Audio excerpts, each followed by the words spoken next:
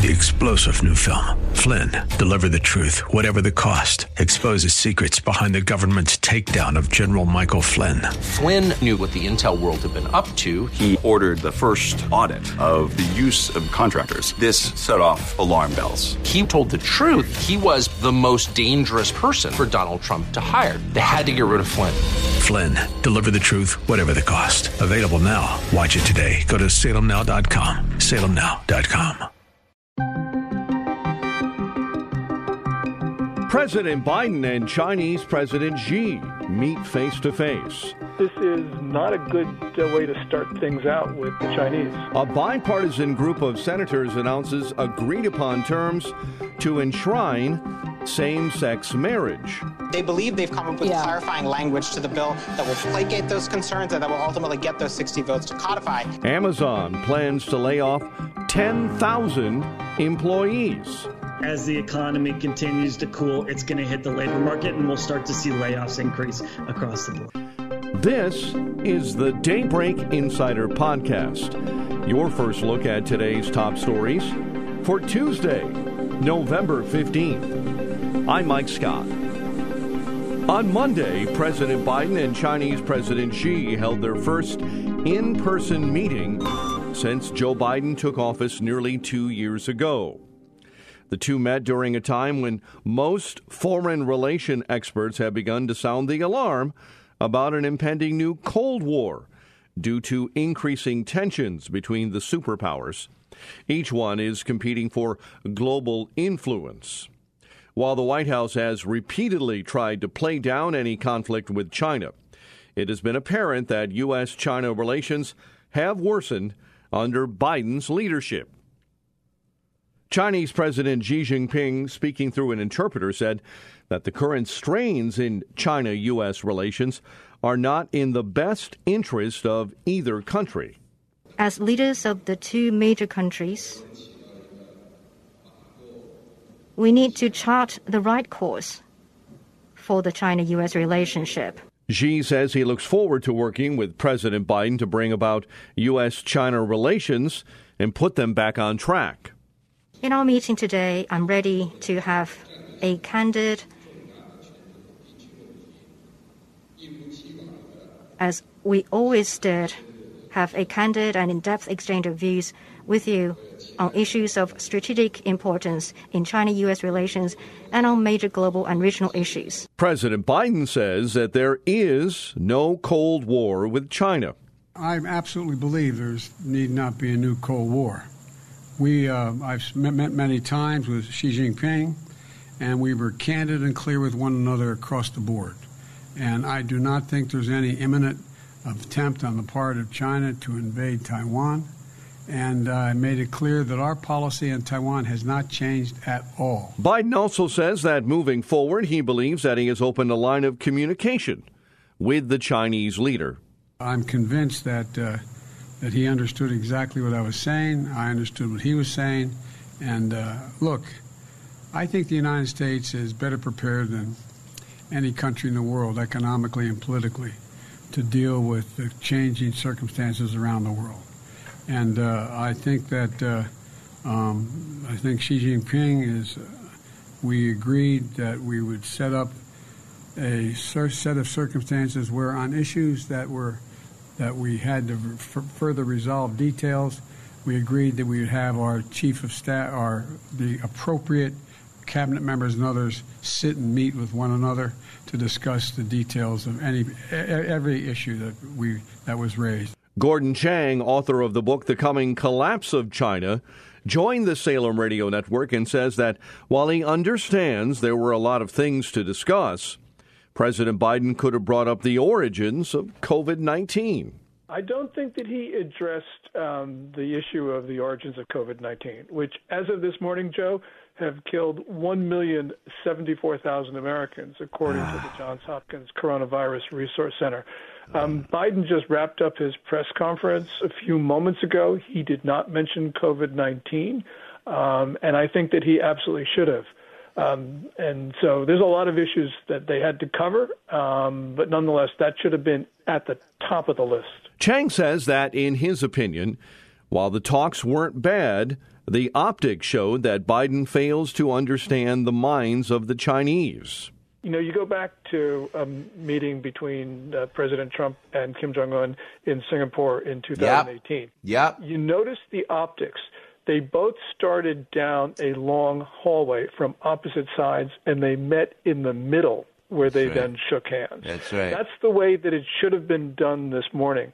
And, you know, it's just the failure to understand the Chinese mind on the part of administration officials, but also it's a basic tenet of diplomacy that you don't allow your leader to be put in an inferior position in front of the cameras from the get-go. You know, this is not to say that China is going to prevail in these talks. I don't think that they did. But nonetheless, this is not a good way to start things out with the Chinese. Chang says he disagrees with Biden when he says that the U.S. isn't in a Cold War with China. Biden's first question during the press conference came from a Wall Street Journal reporter who asked, are we in a new Cold War? And Biden said no. But the point is, this is a Cold War. I actually think it's worse than this. China has this doctrine of unrestricted warfare. They've just killed 1,074,000 Americans. You know, we can argue about the number, but that's a lot of Americans, however you cut it. And we know we talk about Americans dying from fentanyl. That illegal fentanyl was 77,000, 78,000 deaths last year from illegal fentanyl. So these are issues which should be at the top. We should be imposing costs on China because obviously conversation is not going to cut it. The Coming Collapse of China author chastises the president for seeming to let China off the hook over COVID. At the press conference, Biden said that there will be working groups set up between American officials and their counterparts, and that the Secretary of State would be going to Beijing. But the point is, what's there to talk about, Joe? You know, you can't see your mother. You know, this is just so fundamental. We know what happened. We now got to do something, or the Chinese are going to say we can kill Americans and get away with it. Because, by the way, they killed Americans, and they are getting away with it. When asked about China's intentions to invade Taiwan, Chang had this to say. I know the Chinese have the capability to do it. They're developing it. Biggest military buildup since the Second World War. They're mobilizing Chinese civilians to go to war. So they intend to do it. The only question is whether they believe Biden will stop them or not. I don't have the answer to that, but we've got to prepare because the Chinese are preparing. Turning to the midterm elections, starting in Arizona. Many news outlets there project that Democrat candidate Katie Hobbs will win the race for governor over her Republican challenger, Kari Lake. While many vote tallies still have not been finalized, some experts are predicting that Republicans only need 3 more House seats to win the majority in Washington. Leland Vittert of News Nation breaks down some of the House races still up in the air. You need 218 to have control of the House, 218 to 217 right now. Democrats have 204 seats. As we look at it, that means that they'd have to get 14. As you pointed out, Republicans are a lot closer. All right, let's start with Colorado's 3rd congressional district. Nobody thought we'd be talking about this. Is Lauren Boebert's district. We don't have results that we can put up, but this is the far western parts of Colorado, very traditionally red. The fact that this is even an issue or a race is something that we're really finding very interesting. And it goes to this continued trend that very heavily MAGA candidates are having a tough time, just like Joe Kent did up in Washington. Vittert also points out some very close races in California. Arizona's 6th congressional district. If we get this is another one that's pretty interesting just because of where it is. It's a border community, rural Arizona out here, and then Tucson here. Right now, that's also too close to call. And then California's 47th congressional district. We've been talking about that a number of times. That's Katie Porter. She's sort of the heir apparent to Dianne Feinstein's Senate seat. If she were to go down, that would be very significant. All of these are incredibly close. Colorado, we have a lot of the vote in, but it's just within such a small margin of error. We'll likely go to a recount. Arizona and California, we're in the same place we are with the governor's race in Arizona right now, that we just don't have enough of the vote in. Ed Morrissey, editor at Hot Air and host of the Ed Morrissey Show, says that while the midterm results may not have yielded what many conservatives wanted, it will be enough to hinder the Biden agenda. The surprising outcome of the midterms has certainly disappointed Republicans and conservatives who saw the environment as ripe for a red wave. A number of hard lessons will have to be learned about the failures to capitalize on historic levels of inflation, crime, and parental activism against radical indoctrination of their children and translate them into electoral victories from coast to coast.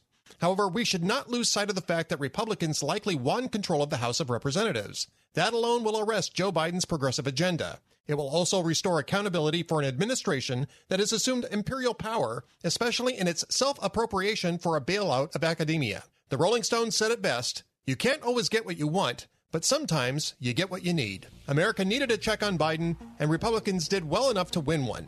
If the GOP learns the hard lessons of this midterm, they can apply them for an even more critical presidential election in 2 years. Meantime, with a razor-thin majority in the House still looking in the Republicans' favor and the Senate majority for Democrats all but confirmed, some Republican lawmakers have started to voice dissatisfaction with leadership in Congress.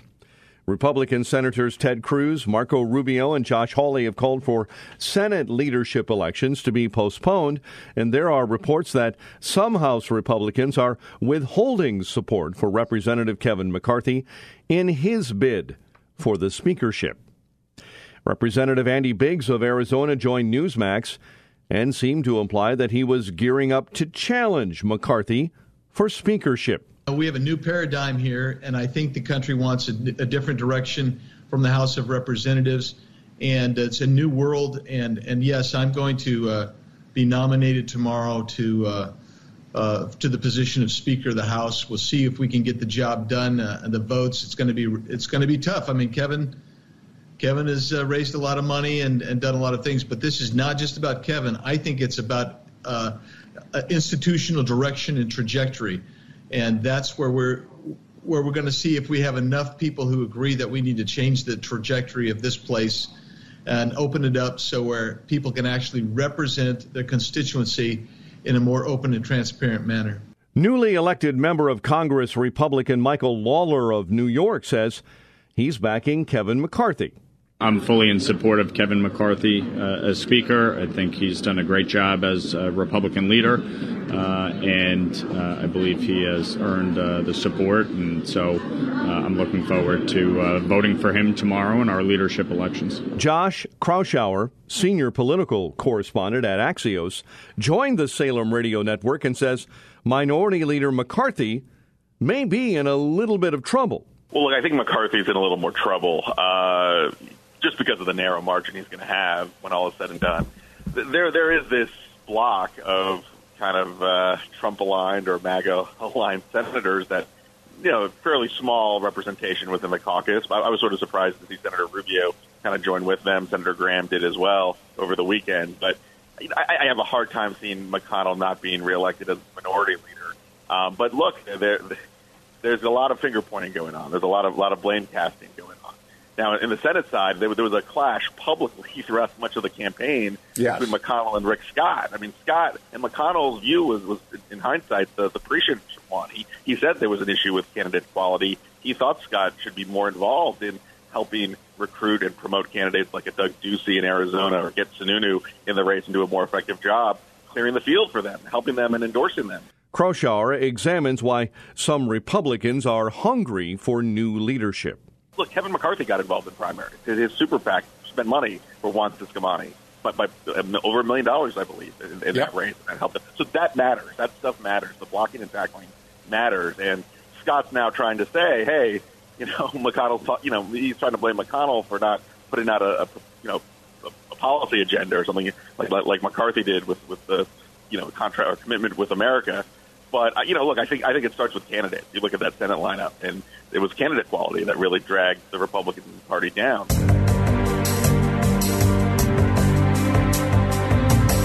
On Monday, current Senate Majority Leader Chuck Schumer scheduled a Wednesday vote on a bill that would codify the right to same-sex and interracial marriage after a group of senators announced a compromise on language with the legislation. We're just getting word from your Hill colleagues that Senator Chuck Schumer says the Senate is going to move on a bill that would codify same-sex marriage. In other words, it would protect under federal law same-sex marriage. This was something that came up after the Supreme Court overturned Roe versus Wade, and Democrats felt concerned about, hey, what right could be next that the court could potentially take away? Is the expectation as of now that when that is brought to the floor for a vote this week, that'll pass? That is the expectation. Schumer would not be putting this up if he didn't believe it had the 60 votes necessary to pass. That means at least 10 Republican senators. That has been elusive, Hallie. This bill has passed the House of Representatives, but it has not passed the Senate. They kicked it into the lame duck session because the chief authors of the bill, Tammy Baldwin, the Democrat, and Susan Collins, the Republican, were struggling to placate some concerns that right-wing members of the Republican caucus were making about religious freedom being trampled. Mike Lee had talked about polygamy and his concerns involving that if this bill is passed. They insist that that's not actually an issue here. Neither of those two are. But they believe they've come up with clarifying language to the bill that will placate those concerns and that will ultimately get those 60 votes to codify same-sex marriage against any possible threat of the Supreme Court revisiting that ruling. On the Democrat side, Senator Tammy Baldwin of Wisconsin leading the effort, and she told reporters the bill may have these 60 votes needed to break past a filibuster. The announcement comes as other senators like Republican Rob Portman of Ohio, Susan Collins of Maine, and Tom Tillis of North Carolina said they had reached a deal on common sense changes to language of the bill that would protect religious freedom.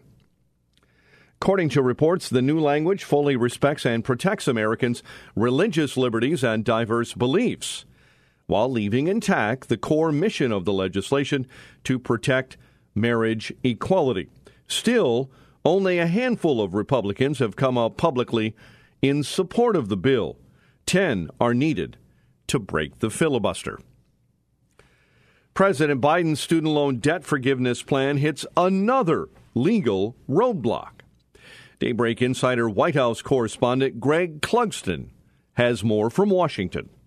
A federal appeals court panel upheld a Texas judge's decision to block the president's student loan debt program. Last week, the judge said the plan bypassed Congress to make laws, and the three-judge panel from the Eighth Circuit Court of Appeals agreed to halt the program while an appeal plays out. The Biden administration wants to offer up to $20,000 in debt relief for millions of borrowers. Greg Clugston, Washington. Another challenge to a federal ban on bump stocks goes down as the Supreme Court rejected a case brought by a group of firearms dealers and individuals in Minnesota, Texas, and Kentucky. Langley Outdoors Academy, a verified channel on YouTube, reacted to the decision, saying it's bad news for gun owners when the government can interpret a law from one administration to the other. The Trump administration's ban on bump stocks was an about-face for the Federal Bureau of Alcohol, Tobacco, Firearms, and Explosives. In 2010, under the Obama administration, the agency found that bump stocks should not be classified as machine guns and therefore should not be banned under federal law. That's the part that is the biggest issue for me, and I'm sure some of you out there as well. Again, let me know in the comments. If the ATF can go from one stance under the Obama administration saying it's not a machine gun, and then briefly under a different administration, the Trump administration, say, oh, you know what, never mind, it is a machine gun, and also all those people who bought things based off of our recommendation saying it was perfectly legal under our laws that are already questionable, you can't have your money back either. When you get into this realm of just interpretation, you're starting to go West Virginia versus EPA, and I don't like where that goes. The ATF reversed a previous conclusion and classified bump stocks as machine guns under a 1934 U.S. law called the National Firearms Act. Policy took effect in 2019.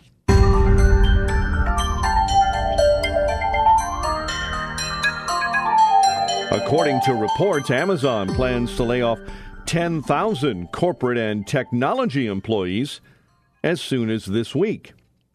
Experts believe that the layoffs will impact retail division and human resources. People familiar with the matter spoke on the record with the New York Times. The move would mark the largest job cut in Amazon history, representing 3% of its corporate employees and 1% of its global workforce, according to the outlet. Andy Challenger, Senior Vice President of Chicago-based Challenger Gray and Christmas, an executive coaching firm, says that the cooling economy is starting to hit the labor market. Yeah, we are seeing a slow uptick in layoffs. We've come out of a period of the lowest level of layoffs that we've seen in the U.S. in kind of the modern era. As the economy starts to cool down, it's starting to finally hit the labor market, and we have seen now for 5 straight months increases in the number of layoffs companies are announcing across a couple different sectors. Challenger says that tech organizations have seen the largest increase in layoffs. Yeah, over the last month, tech is the sector that we've seen the most cuts announced. And it's an area of the economy that hired at a really rapid pace the last 2 years. And so it's not surprising in some ways that we see tech starting to be the first area where we see job cuts as the economy slows down. It's clear that at least some tech organizations have gotten out ahead of their skis. And then we've seen other tech companies like Apple and Amazon announcing that they're pulling back on hiring. Challenger goes on to say that the economy will start to see layoffs across the board.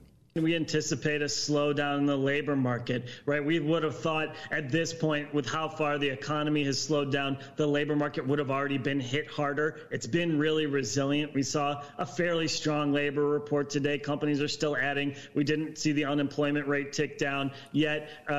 Inevitably, as the economy continues to cool, it's going to hit the labor market, and we'll start to see layoffs increase across the Former CEO Jeff Bezos also warned on Twitter last month that the probabilities in this economy tell you to batten down the hatches, indicating that he agreed with Goldman Sachs CEO David Solomon, who had cautioned earlier in the day that there is a good chance of a U.S. recession.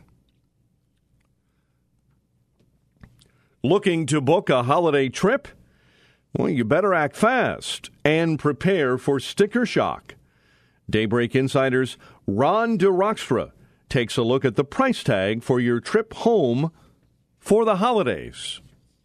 Airline executives say based on bookings, they expect huge demand for flights over Thanksgiving, Christmas, and New Year's. But travel experts say the best deals for airfares and hotels are already gone. Government data shows airfares in October were up 43% from a year earlier, and part of the reason for the high fares, airlines are still operating fewer flights than in 2019, even though passenger numbers are nearly back to pre-pandemic levels. Ron DeRockstra reporting. Federal officials say airlines have to refund more than $600 million to flyers. Daybreak Insider's Norman Hall has more. Frontier Airlines and 4 foreign carriers have agreed to refund more than $600 million combined to travelers whose trips were canceled or significantly delayed since the start of the pandemic. The Department of Transportation says it also fined the same airlines more than $7 million for delaying refunds so long that they violated consumer protection rules. The largest U.S. airlines, which accounted for the bulk of complaints about refunds, avoided fines. Consumers flooded the government with thousands of complaints about their inability to get refunds when huge numbers of flights were canceled in early 2020. I'm Norman Hall. And finally, Jay Leno is in a burn center after suffering serious burns to his face. According to reports, Leno was in his Burbank car garage, where he stores his antique and vintage vehicles, when one of the cars erupted into flames without warning. Jay Leno was seriously hurt yesterday in a car fire. And this happened in the garage where he stores all of his classic cars. He was apparently working on one of them when one of the cars just erupted in flames. Without any warning, and it burned the left side of his face.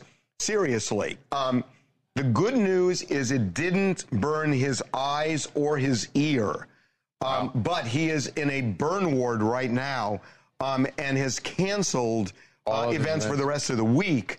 And we found out that something was wrong because of an event that he didn't attend last night. He was supposed to be speaking at a financial conference in Las Vegas. He was taken by ambulance to the burn ward at the Grossman Burn Center, where he remains. We here at the Daybreak Insider wish Jay Leno a speedy recovery. Subscribe to the Daybreak Insider podcast at Apple or Google Podcast, Spotify, or SalemPodcastNetwork.com. Get our companion Daybreak Insider newsletter each morning at DaybreakInsider.com. Ongoing coverage of breaking news and commentary at SRNnews.com and TownHall.com. Thanks for starting your day with us. I'm Mike Scott.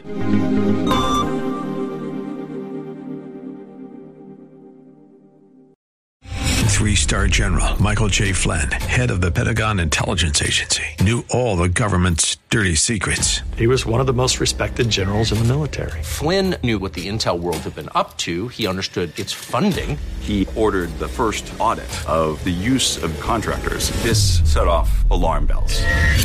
The explosive new documentary, Flynn, Deliver the Truth, Whatever the Cost, uncovers the facts behind this scandal. Flynn told the truth. He was the most dangerous person for Donald Trump to hire. I find out the worst enemy that I'm going to face in my life is right here in America. They took my assessment and they wanted me to change it. And I was like, I'm not changing it. They had to get rid of Flynn. With in-depth interviews, archival footage, and never-before-seen personal records of the man behind the headlines. I just felt like I was drowning. Flynn, Deliver the Truth, Whatever the Cost. Available now. Watch it today. Go to salemnow.com. salemnow.com.